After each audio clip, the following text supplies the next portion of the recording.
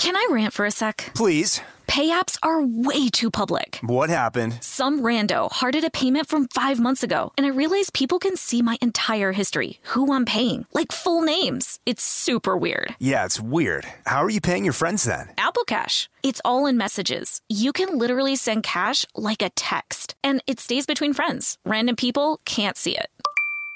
Did you just pay me $1 on Apple Cash? Shh. Services are provided by Green Dot Bank. Member FDIC. Terms apply.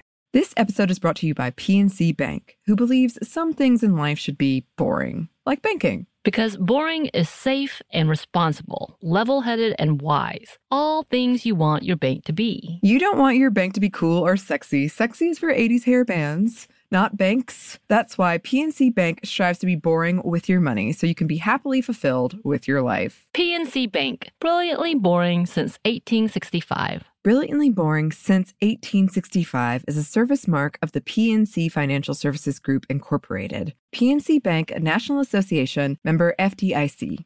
The state of Tennessee is one of the few places where the sounds are just as breathtaking as the sights. Whether that's live music at a historic music venue, the crack of an open fire at a campsite in the wilderness, or hearing kids laughing as they explore what's right around the bend, Tennessee just sounds perfect. Start planning your trip at tnvacation.com. Tennessee sounds perfect.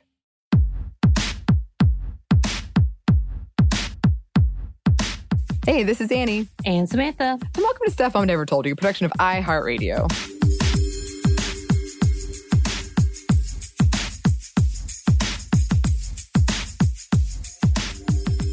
Okay, I know for some people this is really annoying, but we are moving into fall. And we're moving into our Halloween spooky content season. We've been waiting for this all year. We have. And we've definitely already planned out episodes 2 months ago. Oh, absolutely. There's going to be some fiction, we think. Oh my gosh, so exciting. I know. And we just did one on true crime and why women love true crime. And in that, we talked about serial killers briefly and why women in particular might love or romanticize serial killers. Out of curiosity, because you have more like experience in this world of like true crime than I do you prefer like the fictional take on serial killers, or do you prefer like the movies that are like, I don't know, like Zodiac, where it's based on it but pretty fictionalized? Or do you prefer like the true crime documentary show? You know, I've actually not watched too many based on true events type of thing. So when it comes to movies with like, especially right now, as we've noticed, big stars are trying to portray these characters. I don't watch that. And I don't know if it's because, it weirds me out to see Zac Efron portraying a serial killer from way back when. And this level of like, I get it. He like, for him, it's a thing about trying to be an actor and all of these things. But for the person who casts him, it is very much a super like Hollywood level of telling the story. And I find that weirds me out a little bit. Yeah. And that's a whole different conversation. I would rather see conversations about what they found and what they saw and like documentation and layouts of that. I think that's why I love like Snapped, which is essentially just like a play-by-play and has interviews with either victims' families, and that's it. Like, that's kind of what of course, they have bad reenactments. And when I say bad, I mean real bad reenactments in them. But at least you get to hear from not only the police, not only the detectives, but the family members who may have been affected by it. So you can hear that level. So that makes me feel a little better to watch it in that realm than a whole completely dramatized version of it. Because I also know that that's one of the big things is the estate of oftentimes the perpetrator to get money. Yeah. It's really gross. Yeah. Yeah. I mean, that's the consideration. I guess we didn't go too deeply into this in our true crime one, but the kind of that monetizing of someone else's. We talked about it a little bit, but the monetizing of someone else's trauma. And it does feel weird when you're not sure where it's going and who we're glorifying. I mean, to be fair, some of the people who were involved, which were including detectives and lawyers, they made money off of it too.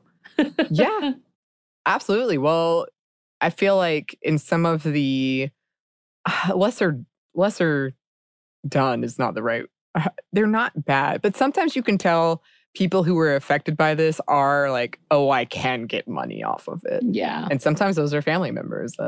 Right. And it's true. I mean, they're not wrong. It's just odd that we do have this kind of environment of, okay, let's make this into entertainment for people to eat up and discuss. And I always am like, try to remind yourself, yes, there are real people behind this. And they did go through something really traumatic. I once watched Zodiac on an airplane. No. And I foolishly thought it wouldn't be that violent or graphic. And there was a kid sitting next to me.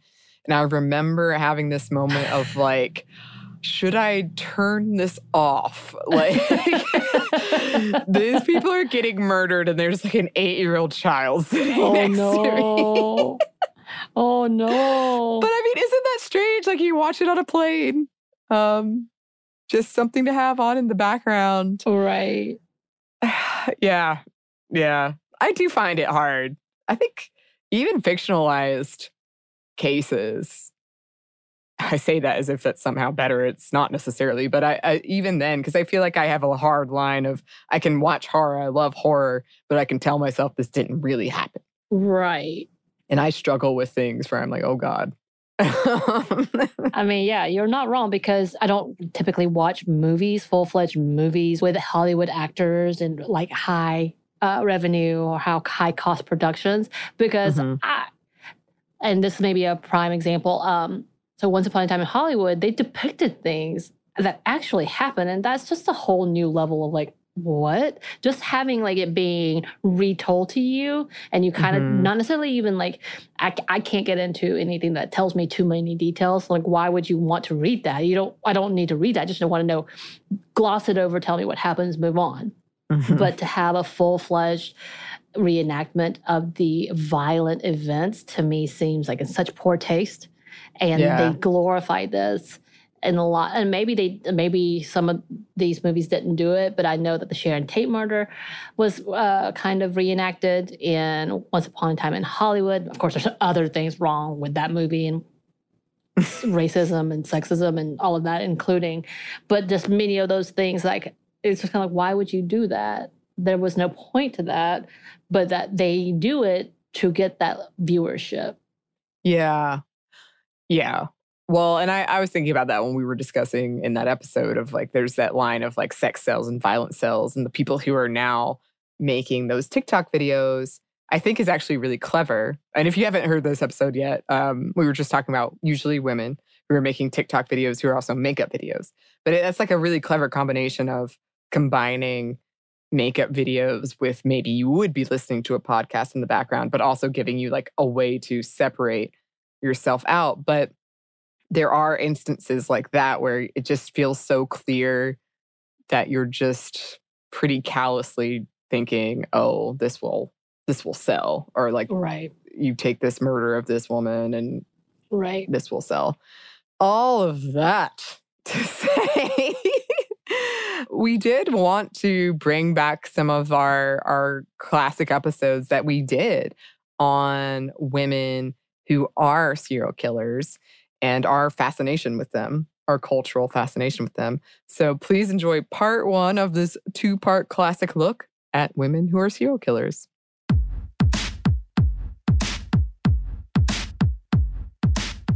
Hey, this is Annie. And Samantha. And welcome to Stuff Mom Never Told You, a production of iHeartRadio's How Stuff Works.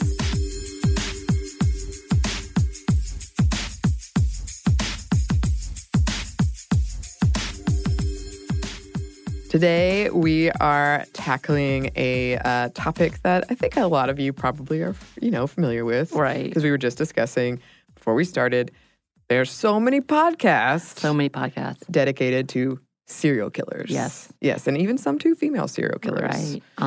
And I was so excited when we were talking about, it's Halloween time. We need to do things. And I'm like, well, one of the things I'm interested in are female serial killers because I find it fascinating. And I love watching things like Snapped, which is not necessarily about serial killers, but why women kill or any of those reasons. And I'm like, it's so different from your typical like BTK or any of that I kind of dive into it. So I was like, let's talk about that. Didn't realize how much work that was going to be. Sorry. Yeah, this one turned into a two-parter. Should have realized that if there are entire podcasts where one episode is dedicated to a lot of the killers that we're going to talk about on here, right, that of course it would be hard to wrangle into one episode. Right. I think also what's really funny is all the YouTube channels. Not funny, but just how many YouTube channels there are dedicated to these investigations, these theories, these reasonings. It's a whole thing. It is. It's a whole genre. It is extremely popular among some people. I actually am not. People are always kind of shocked because I'm not into true crime. A lot of this was very new to me. Yeah. Well, you and I, when we sat down and I started telling you about all of them, you're like, well, how many? There's like, 3 or 4. And I was like, oh no. Oh, yeah. There was a lot. I've learned a lot. And so, yeah, we split this into 2 episodes. This first part is kind of more like a basis for what we're talking about, and then history, serial killers of lore of history, and, older ones. And then in part 2, we'll look at some more modern serial killers. Modern. Yes. I am fascinated because one of the things that I also love is watching things like Criminal Minds, SVU, all of those things. Not that SVU has the that part, but much like any of the other shows, they take what really happened and then make it, even more so crazy. And reading all of these, I'm like, oh, wow, that's in this episode of this show. Most of the ones I know are the older ones because something like Supernatural has them as ghosts. Right. But I was kind of shocked at how I sort of missed a lot of this. Right. And I was trying to think about, because there was rumors of a serial killer where I grew up. I don't know if it's a serial killer, but there was a person who was killing young women. And I remember that fear of, suddenly going somewhere alone is like, you can't do it, having a curfew. Mm-hmm. Huh. I missed that one. I don't know. I think he was caught fairly quickly. Yeah. And that's something else. Before we get into this, trigger warning for violence, sexual assault, and necrophilia, general grisliness. I was just thinking when that happened and when that serial killer thing was happening, one of my friends went missing. Oh, wow. She was totally fine. Okay. She just didn't communicate well with anyone where she was going, so everyone thought she was somewhere else, and she was none of those places. Ooh. But for like a couple of hours, we thought like maybe she had been the victim. Because her parents like called in a panic and were like, where? And I threw up from like nerves. Right. So just like an understanding as we go through this that these are real people. Right. Real victims. Some of them, I imagine, like every year at an anniversary or something, they get contacted by reporters. So just something to keep in mind. Right. And I think a lot of the things that you and I, the reason I had said before that I'm fascinated by them is because of the backstory and of the reasonings and of why. I'm very caught up in that. Of course, I think that's like my social work and my education, and also that I work with youths who get into trouble. Mm-hmm. And not that they're going to come out as serial killers or anything, but you see the beginnings of, these are the foundations of why things may have happened or gone down this road. And again, not to excuse anything or anyone, but it's really kind of fascinating to have a whole history and look at that individual. Yeah, and you are certainly not the only one who has fascination. So let's start with a definition. From the Federal Bureau of Investigation, a serial killer is a series of 2 or more murders committed as separate events, usually but not always by one offender acting alone. The murders typically take place over several months to allow for a cooling off period, usually an emotional period. And this is what separates it from like a mass murder. Right. But this definition is not without its flaws. And you, like me, may be shocked to learn that it's kind of hard to come on an generally accepted definition, actually. Gang members, in theory, could meet that criteria. For example, serial killers frequently, but not always, have a sexually deviant motive. But This is not usually true for female serial Exactly. killers. Yep. More on that in a moment. The National Institute of Justice includes that in their definition. Their definition being 2 or more murders with a psychological motive and a sexually deviant overtone. In that way, it could be classified as a sex crime. But again, not all serial killers, especially female ones, have displayed sexually deviant behavior. The Zodiac Killer is a famous example of a male serial killer who was not sexually motivated. And side note, when I was in 9th grade and for some reason, we all took this test in class because we were reading Dante's Inferno. And we took this quiz about which serial killer you would be. And I got the Zodiac. I have so many questions, but not so much about why you would be, but why were y'all taking these weird tests? I don't know. And it was there were like, for people who got someone like, say, Jack the Ripper, we would kind of look at them askew because I felt like the Zodiac was a bit of a like safer one to I was get. gonna say, are you sure it wasn't the FBI testing your group of people You think? just to check and be like, oh, we're gonna go ahead and flag them? Oh no, I hope I'm not. just saying. Okay, so female serial killers are often motivated by financial reasons, altruism, sympathy, or love. And if you're like, how the hell can that be? Killing people for altruism. We do have a lot of examples of that in these episodes. And it could be something like killing a baby who, in the killer's mind, has no future. Right. So although I imagine it's simple enough to remember a time in your life when you, in passing, thought about killing someone or hurting someone because they had done you wrong or they'd done someone you love wrong. But you didn't do it, but you had the thought. Well, it's kind of like, I just recently read, I think it was a tweet that said, if you haven't at least thought about killing your significant other at least once, you didn't truly love them. That was one. And then also so I married an axe murderer. Love that movie. Have you seen this movie? No. Son of a biscuit. Okay. It's Mike Myers, one of his first movies. Okay. He's in bed with his wife at that point, and she's like, it's so intimate. We're so close that I could just kill you at any moment. Like, he freaks out because obviously at the beginning, the whole synopsis of the movie is that, is she a killer or whatever? Okay. But I thought it was really kind of funny. I'm like, oh, yeah, like you can trust, you have to really trust that you're not going to get that other person. Well, that's one thing I was thinking about when I was researching this, because again, this is all pretty new to me.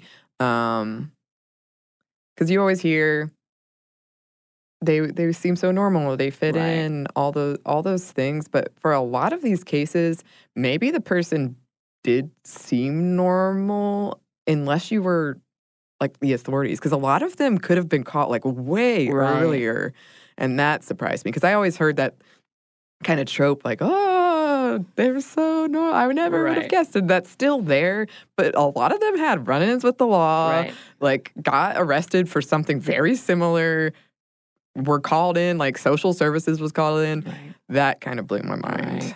Well, some experts think that there's not, or there shouldn't be, a strict definition, but rather a prototype and varying degrees to fitting that prototype. Yeah.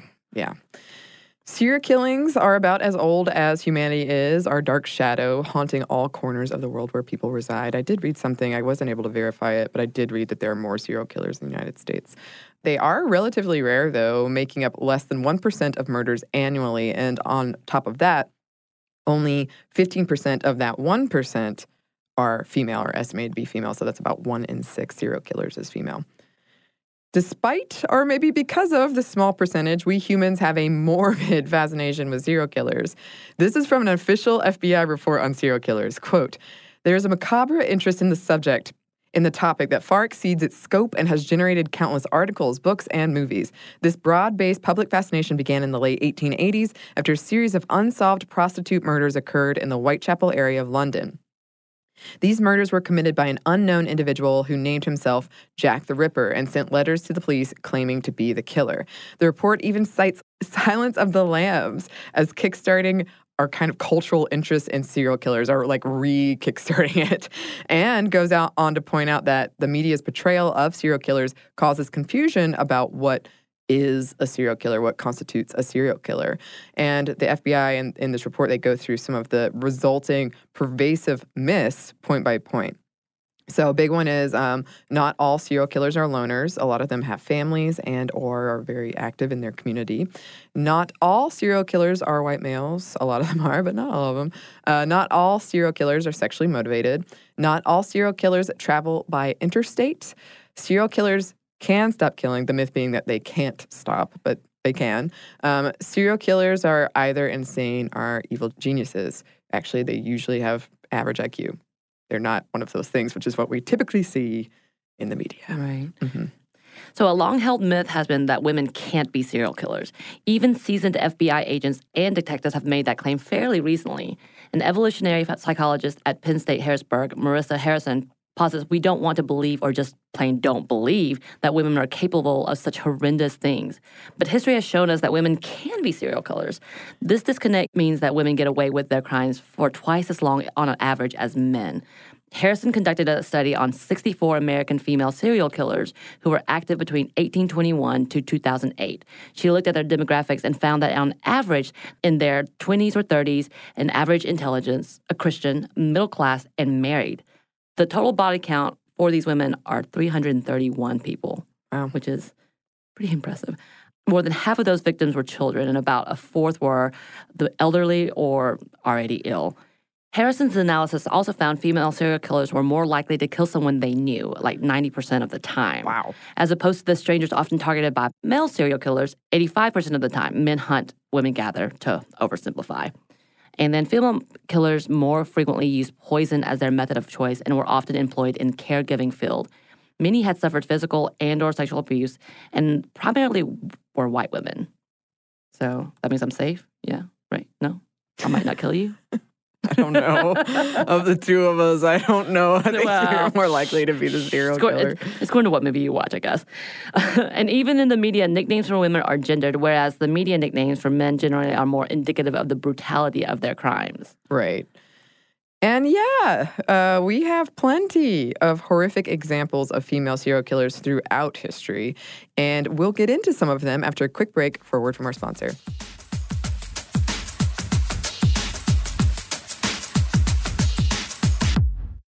Can I rant for a sec? Please. Pay apps are way too public. What happened? Some rando hearted a payment from 5 months ago, and I realized people can see my entire history, who I'm paying, like full names. It's super weird. Yeah, it's weird. How are you paying your friends then? Apple Cash. It's all in messages. You can literally send cash like a text, and it stays between friends. Random people can't see it. Did you just pay me $1 on Apple Cash? Shh. Services are provided by Green Dot Bank, member FDIC. Terms apply. Snag a Job is where America goes to hire, with the deepest talent pool in hourly hiring. With access to over 6 million active hourly workers, Snag a Job is the all-in-one solution for hiring high-quality employees who can cover all your needs. On demand, temp to hire, part-time or full-time. You name the position. Warehouse worker, retail associate, grocery store clerk, fitness trainer, baker, stylist, bellhop, podcast producer. Yeah, Snag a Job's got a worker for that. With our easy-to-use platform, you're able to seamlessly post and fill available positions quickly with a dedicated customer support team to provide all the help you need along the way. Kind of nice knowing you have a talent pool like that in your own backyard, right? Snag a Job is the partner you need to keep your business running smoothly. So visit snagajob.com or text snag to 242424 to talk to an expert. Snagajob.com, where America goes to hire. This episode is brought to you by PNC Bank, who believes some things in life should be boring, like banking. Because boring is safe and responsible, level-headed and wise. All things you want your bank to be. You don't want your bank to be cool or sexy. Sexy is for 80s hair bands, not banks. That's why PNC Bank strives to be boring with your money so you can be happily fulfilled with your life. PNC Bank, brilliantly boring since 1865. Brilliantly Boring Since 1865 is a service mark of the PNC Financial Services Group, Incorporated. PNC Bank, a National Association, member FDIC.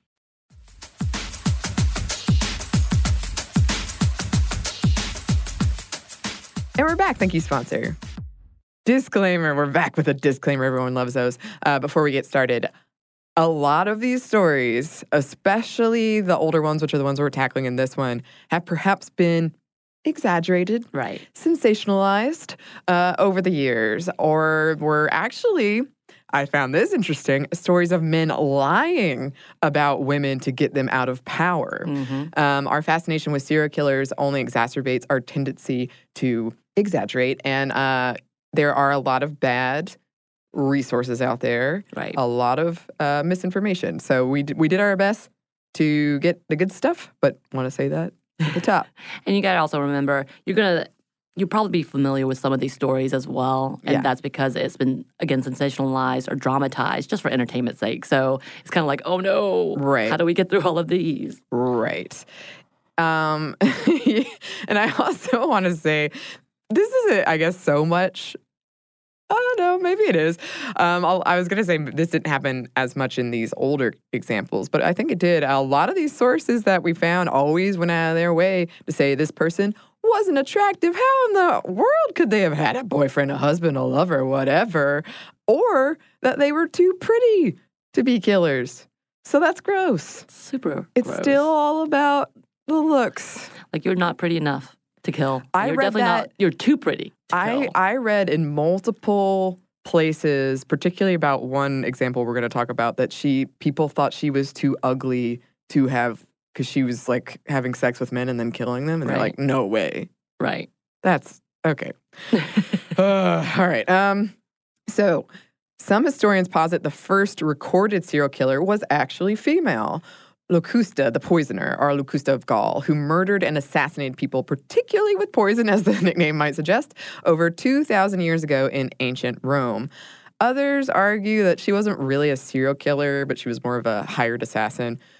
But let's talk about her for a second.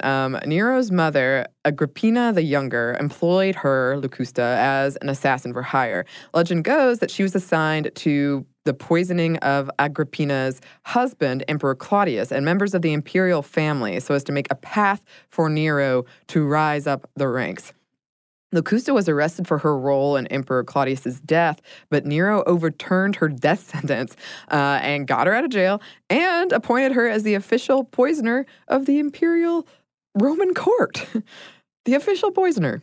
Dang. Yeah. I guess she got paid to do what she loves. She did, and she also opened a school to teach others the art and science of poison. The knowledge she passed on may have led to over 10,000 deaths. With Nero's blessing, she experimented on animals, criminals, and slaves. Historians suspect she also murdered and molested children using their blood for alchemy.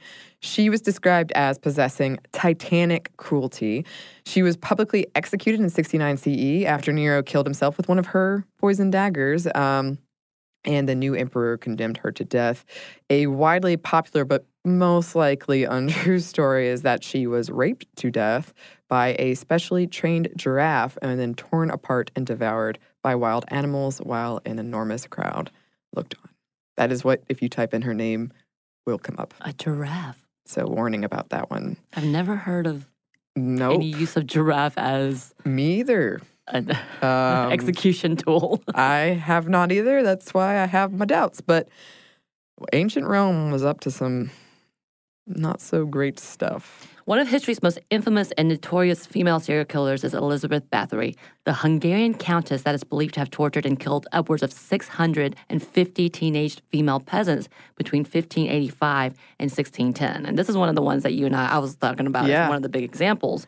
That number has never been verified and was a number an eyewitness reported seeing in a diary, but then that diary has never been found, so who knows? Her family owned Transylvania, and they were an interesting bunch of people. They were. One of her uncles introduced her to Satanism at a very young age, and an aunt did the same for sadomasochism. So what a great family. Records indicate that she witnessed the torture of peasants by her father's officer as a child, including one account of a peasant being sewn into a dying horse's stomach and left to die. Ugh, He must have been really small, I guess so. no? Or maybe just contorted. You're right. She herself was prone to fits of rage. By the time she married Count Nadasti, she had begun torturing servant girls, and after the count died, she began kidnapping, torturing, and killing them. It was widely believed she ate the flesh and bathed in the blood of her victims in hopes of holding on to her youth. The rumors about her are rampant, that she pushed needles into the nails of servant girls or tied them down, covered them up with honey, and set bees and ants on them. Her favorite implement of torture was reportedly scissors. Once she was discovered, she was sentenced to live out her days in solitary in her castle, which, hey, that must be nice. That's what power gets you, huh? I guess so. Just to get to hang out. But she was actually walled in, and some stories claiming she only had slits for food and water and air. Yeah. So I guess it had to be pretty dark.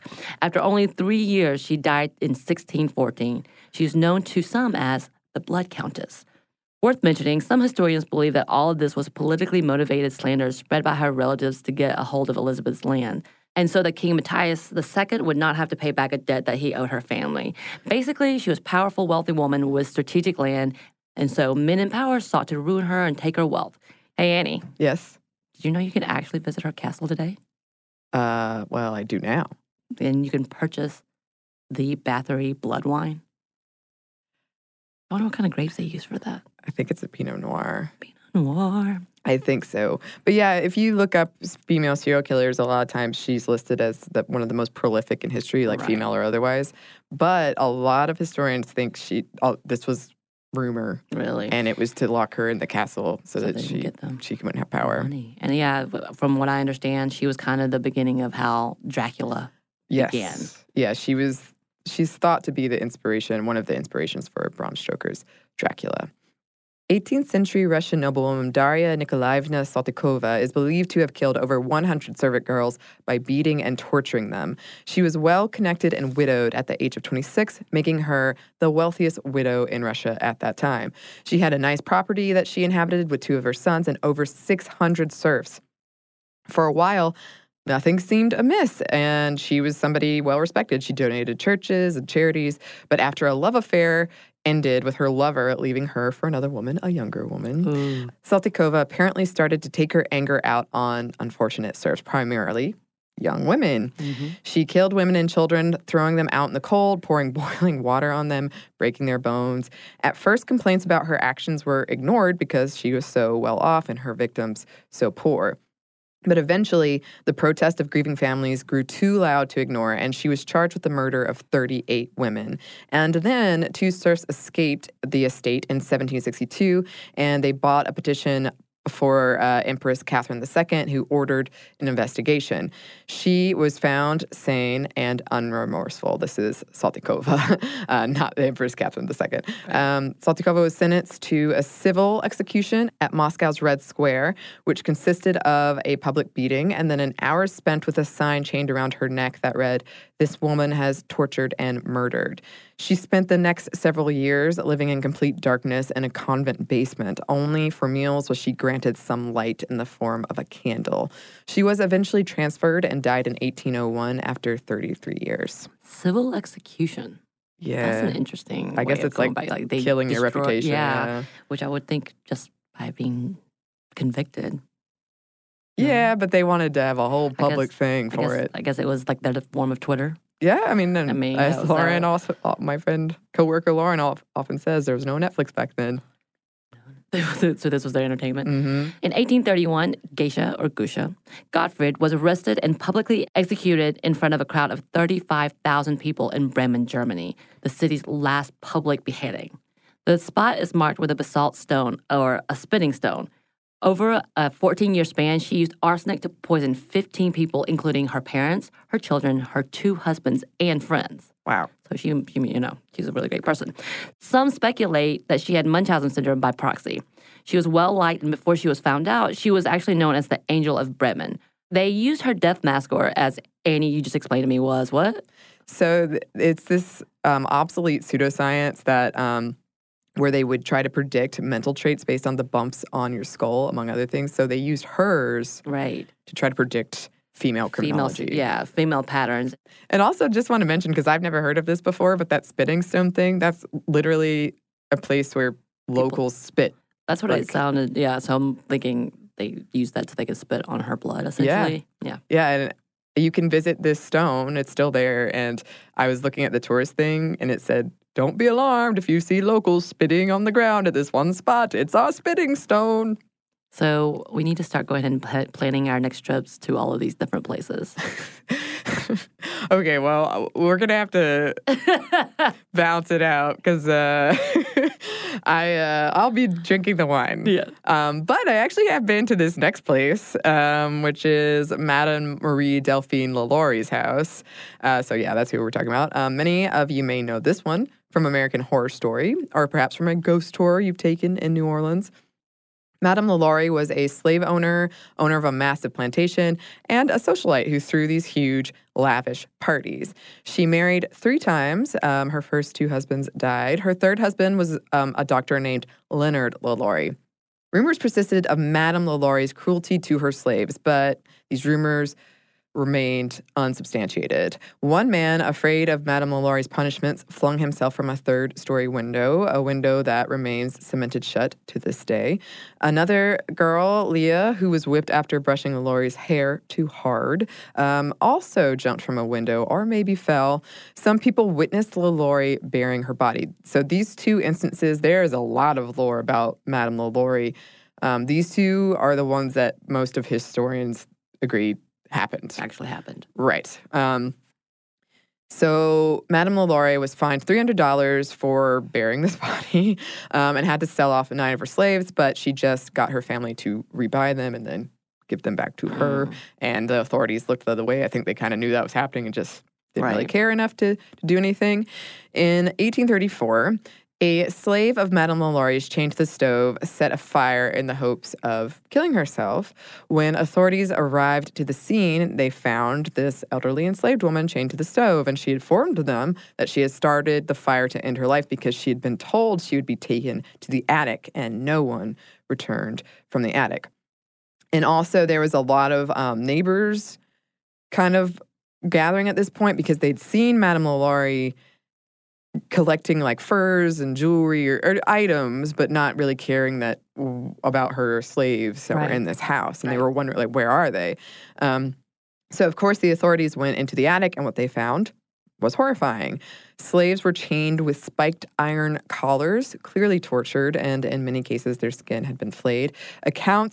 There's so many stories. This is one of the things where people aren't really sure because as time went on, they got more and more grotesque. Accounts tell of slaves with limbs missing, still alive or missing their tongues, mouths sewn shut, one slave's skull being sawed off with a spoon in his brains. Another reportedly had her legs and arms broken and reset to resemble a crab. Yet another was wrapped in her own human intestines. Slaves in cages, corpses and body parts littered about, a bucket of heads, a woman whose skin had been peeled off in spiral patterns so as to resemble a caterpillar. Some sources claim that there were only a handful of victims. Others claim that there were over 100. And it's really hard to separate rumors and all the things that were sensationalized over time from fact. But yes, the records seem to indicate, for sure, there were slaves in the attic, and that they had been tortured and chained with inward-facing spiked collars. Outraged by these heinous acts, or maybe just the fact that she left her slaves in the attic to burn in a fire, a mob of 4,000 people formed to find Madame Lalaury, but she was nowhere to be found. The story goes that she escaped with her slave car driver, fled to Paris. A plaque in the St. Louis cemetery asserts that she died in Paris. Some believe she faked her death in Paris and returned to New Orleans to live out her life, something she never actually left New Orleans. In New Orleans lore, she is known as the Savage Mistress. So, like all the other names on this list, fascination has led to a lot of dissection and speculation of her story and her motives. Some posit that her husband may have been the main culprit, driving her to violence and committing a lot of it himself as demented medical tests. In some tellings, he was experimenting with Haitian voodoo potions in the attempt to make slaves more docile. Others versions say that the 1771 murder of Madame Lalaury's uncle by slaves, along with Haitian slave revolt and her experience during the 1811 slave uprisings in New Orleans, led to a general atmosphere of increased tolerance of violence against slaves, even though Louisiana, in theory, had one of the only laws in the books to prevent cruelty against the enslaved, and that all of these events had a huge influence of Lalaury's behavior. Over 100 slaves were beheaded as a result of the 1811 uprising, which is a lot. Yeah. Their heads were put on display and their corpses hung from the city gates. Some historians claim that unfortunately and disturbingly enough, slave owners were so terrified of their slaves killing them in their sleeps, the spiked iron collars were not actually unusual, especially in rural parts of Louisiana. However, that kind of brutality was not as common or perceived as acceptable in New Orleans, which is probably why such a large mob formed after discovering what Madame LaLaurie did. When English writer Harriet Martineau arrived to New Orleans in 1836, details of it became murky, more embellished, giving birth to the legend of the gory ghost story that is Madame LaLaurie. Yeah. Yeah, that one is one of the ones I am familiar with. And speaking of ghost stories, I have another one I'm familiar with. But first, we're going to take a quick break for a word from our sponsor.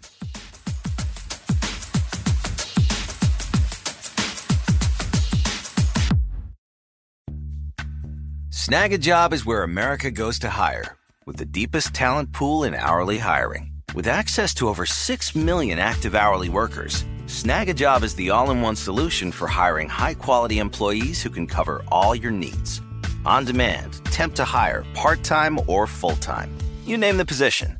Warehouse worker, retail associate, grocery store clerk, fitness trainer, baker, stylist, bellhop, podcast producer. Yeah, Snag a Job's got a worker for that. With our easy-to-use platform, you're able to seamlessly post and fill available positions quickly with a dedicated customer support team to provide all the help you need along the way. Kind of nice knowing you have a talent pool like that in your own backyard, right? Snag a Job is the partner you need to keep your business running smoothly. So visit snagajob.com or text SNAG to 242424 to talk to an expert. Snagajob.com, where America goes to hire. This episode is brought to you by PNC Bank, who believes some things in life should be boring, like banking. Because boring is safe and responsible, level-headed and wise. All things you want your bank to be. You don't want your bank to be cool or sexy. Sexy is for 80s hair bands, not banks. That's why PNC Bank strives to be boring with your money so you can be happily fulfilled with your life. PNC Bank, brilliantly boring since 1865. Brilliantly Boring Since 1865 is a service mark of the PNC Financial Services Group, Incorporated. PNC Bank, a National Association, member FDIC. Tennessee just sounds perfect. Whether that's live music, the crack of a campfire, or kids laughing on an adventure. To start planning your trip, visit tnvacation.com. Tennessee sounds perfect.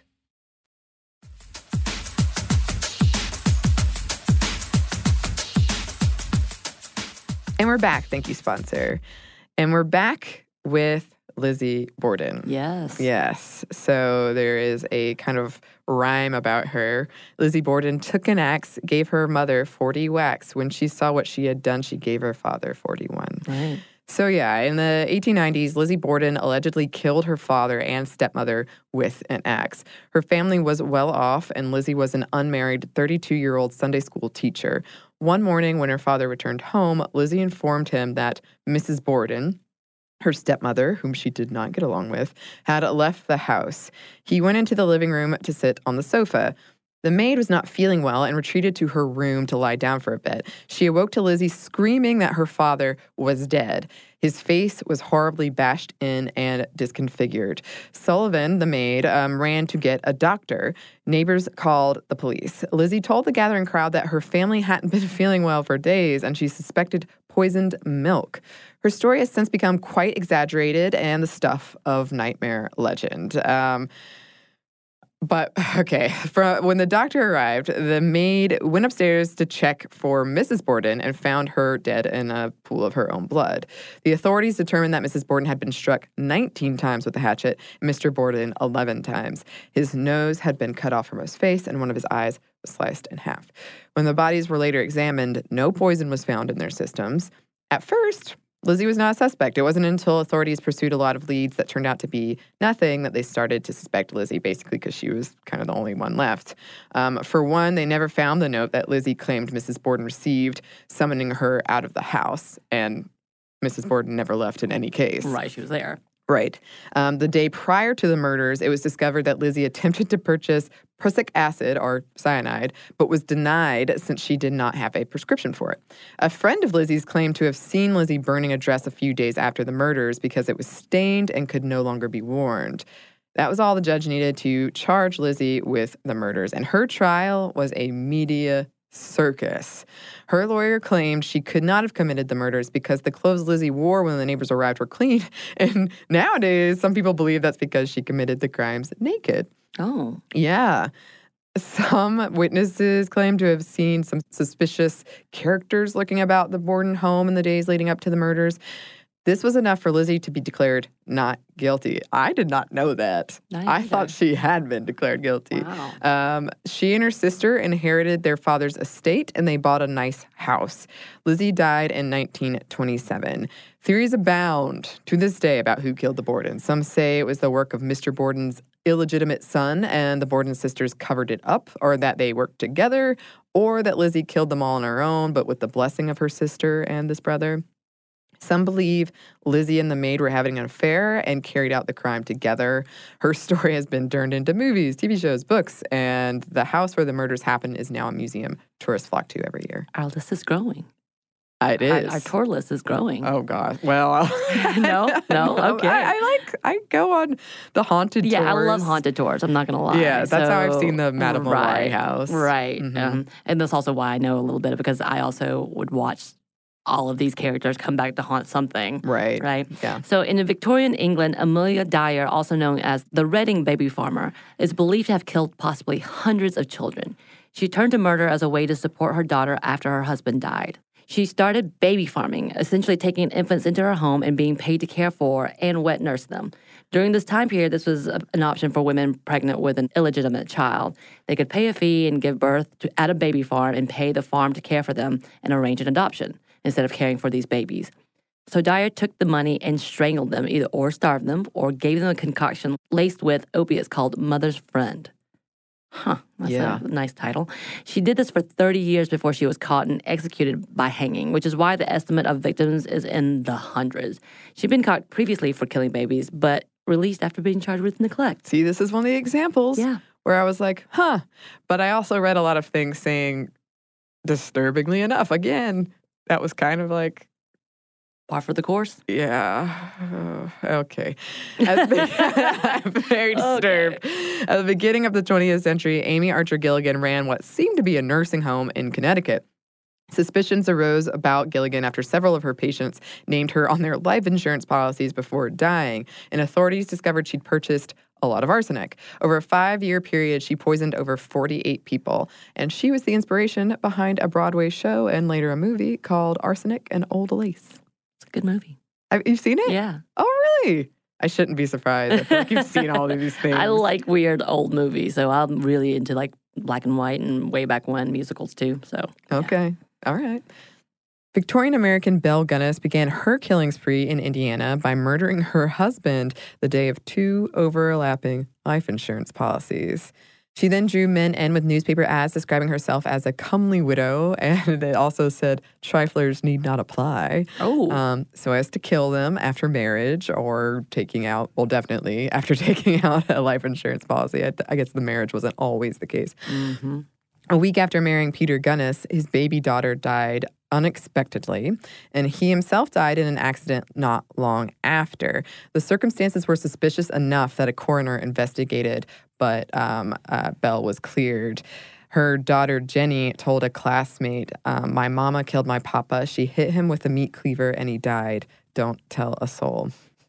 Poisoning and bludgeoning was Gunness's MO, and her kill count is estimated to be over 40. When she was discovered, or kind of the gig was up, I guess, it gets kind of confusing. Mm-hmm. But some people think she faked her own death by setting a house fire, but not before killing her children and leaving their hacked up bodies in their beds to make it more believable. Right. But some people think that the farmhand did it. He set the house on fire, and that's certainly what people thought at this time, because there was a body found of a female headless corpse, who people assumed to be Gunness. So there was this trial about the farmhand, because, they discovered 11 bodies in the hog pen, including Gunness's foster daughter. Yep. So there was this trial about the farmhand. He was generally accepted to be the killer, but he claimed Gunness did it and that Gunness framed him. She was compared to Lady Macbeth. Her home was called a horror farm or a death garden, and up to 20,000 people visited the farm in a single weekend, kind of during this whole time period because there was so much media coverage of it. And vendors there sold ice cream, popcorn, and an item called Gunness stew. Yummy. Yes. Prosecutors in this trial for the farmhand argued that Gunness had, quote, engaged in the wholesale slaughter of humanity. When investigators realized that the headless body of the woman they assumed to be Gunness was in fact not her, a panic spread. Sightings of her were reported everywhere. And there has been some semi-recent updates to this one because in 2008, forensic anthropologists found this body who they think was Gunness, or maybe not Gunness, but they tested the DNA and they compared it to samples Gunness had left on a postage stamp. And the results were inconclusive. Of course. Right. But in 1931, there was another woman who was awaiting trial for poisoning a man named Esther Carlson. Mm-hmm. And some people suggest that that was Gunness. So, yeah, rumors abound about her. She looked a lot like Gunness, and she had a photo of 3 children that looked like Gunness's children and was about the same age. And same MO. Same thing, poisoning. Yeah. So we may never know. So in Europe in the 1920s, Dagmar Overby's job was taking care of children born outside of wedlock, once again. But she instead strangled, drowned, or burned them. She is estimated to have killed up to 25 children. Allegedly, she was only found out when a woman changed her mind and went back for her baby, and Overby couldn't tell her the address where she asked where the child would be placed. The case drew so much publicity and details were so horrific, her home country of Denmark changed some of their child care laws. At the time, Denmark did not put our women to death, quote unquote. Yeah. So they changed it to execute her? No, they just changed the child care laws, but that's just what they said. They would have put her to death, but yeah.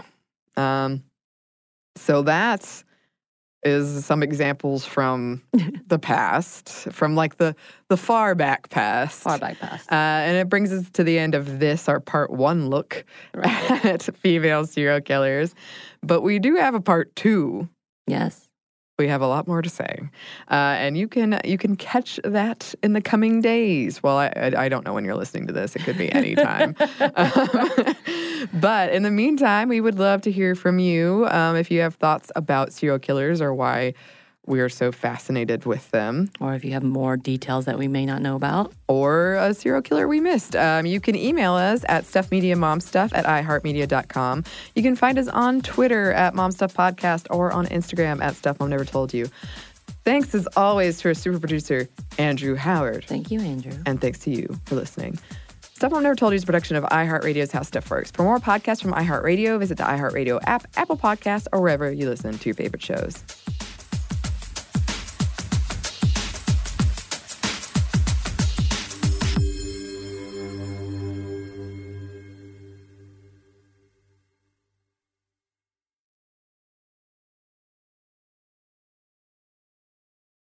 This episode is brought to you by PNC Bank, who believes some things in life should be boring, like banking. Because boring is safe and responsible, level-headed and wise. All things you want your bank to be. You don't want your bank to be cool or sexy. Sexy is for 80s hair bands, not banks. That's why PNC Bank strives to be boring with your money so you can be happily fulfilled with your life. PNC Bank, brilliantly boring since 1865. Brilliantly Boring Since 1865 is a service mark of the PNC Financial Services Group, Incorporated. PNC Bank, a National Association, member FDIC. Tennessee just sounds perfect. Whether that's live music, the crack of a campfire, or kids laughing on an adventure. To start planning your trip, visit tnvacation.com. Tennessee sounds perfect. This episode is brought to you by Pedigree. If you've been looking for love at first sight, it is closer than you think. It can be found at your local shelter. So this June 7th to 9th, join the Pedigree Adoption Drive and the Pedigree brand will reimburse your dog adoption fees nationwide. Pedigree knows that bringing a dog into your home not only opens their heart, it can open yours too. Visit pedigree.com/adoption-drive to learn more about the adoption drive and to see full terms and conditions.